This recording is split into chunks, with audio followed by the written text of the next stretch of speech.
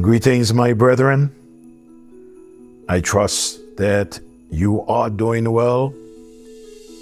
I trust that even by listening to these devotions, that they will encourage your hearts and that you will be encouraged to share these devotions with another brother, another sister, a friend, a neighbor, especially with someone who have not yet trusted Jesus Christ as their Lord and Savior. Like I have said in our earlier devotion, that many have all type of questions about this matter of Christmas. Should we celebrate or should we not celebrate the birth of Christ on December 25th? I am saying that I am not one of those that argue on what day Christ was born, but I'm one of those who stop and pay attention to the fact that he was born.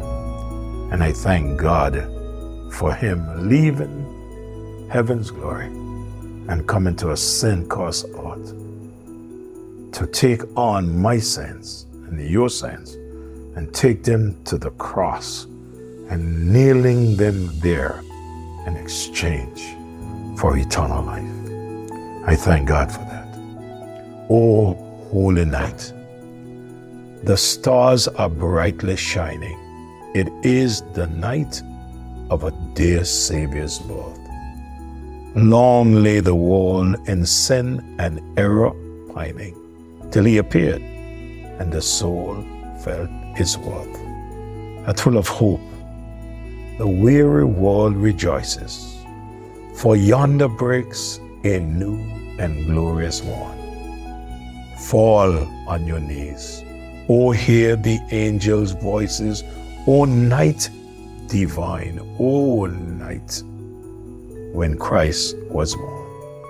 O night, O holy night, O night divine. We are looking at the Messiah's birth, the revelation of the Messiah's birth, and I thank God for the Bible. Of all the gifts that I have received in my life, or of all the things that I have bought in my life, I believe the best spent money and the best received gift that I had ever received is that of the Word of God. If you have a Bible today, treasure it. For there are many people today who would love to have a Bible, but they do not. The best gift that you can ever have is God's Word. But you know what? It is one thing to have God's Word on your table. It is something else to hide God's Word in your heart. And that is why I am sharing with you in these devotions day after day to encourage you in the things of the Lord, the things that I have learned. I'm just sharing with you so that you too would be able to go on rejoicing as you serve the Lord. Yes, the Messiah's birth. We looked at Mary. We are looking at Joseph. We looked at Joseph's pain. We look at his plan. We look at his ponder. But I want us to look at Joseph's prayer. His prayer is answered. Now, there is no doubt in my mind that Joseph, being a just man, he must have prayed. With all of this that is going on in his mind, all of this that he's pondering, Joseph must have prayed to God. We are told that the angel of the Lord appeared to Joseph in a dream. Now, this is the first time the angel of God appeared to him concerning this child. God took it upon himself to make sure that Joseph understands everything that he wants him to understand. This heavenly message, he wants Joseph to get right. So he took it upon himself and came in form of an angel and explained to Joseph. The angel appeared to him concerning the child, but it would not be the last time that the angel appeared. In Matthew chapter 2, verse 13, verse 19, and verse 22. Verse 13. And when they were departed, behold, the angel of the Lord appeared to Joseph in a dream, saying, Arise, take this young child and his mother, and flee into Egypt, and be thou there until I bring thee word, for Herod will seek the young child to destroy him. So the angel appeared to Joseph and told Joseph, don't be afraid to take Mary unto you, because what is conceived in her is of the Holy Ghost. Now, by the time we reach Matthew chapter 2, verse 13, we can now see that the angel of the Lord appeared to Joseph again. And he speaks to Joseph now concerning moving from where he is to go down into Egypt. Why? Because Herod is seeking to kill the child, and you'll be safe in Egypt. We look at verse number 19. And when Herod was dead, behold, the angel of the Lord appeared in a dream to Joseph in Egypt. The angel appeared to him, tell him, go down to Egypt, you'll be safe down there, safe from Herod. Now Herod is dead, and the angel of the Lord appeared to Joseph in a dream again. This is no less than 3 times. Now the angel of the Lord had appeared to him. But notice something else. In verse number 22, but when he heard that Archelaus did reign in Judea in the room of his father Herod, he was afraid to go thither. Notwithstanding, being warned of God in a dream, he turned aside into the part of Galilee. This is the 4th time that God appeared to Joseph in a dream. And Joseph is following the leading of the Lord.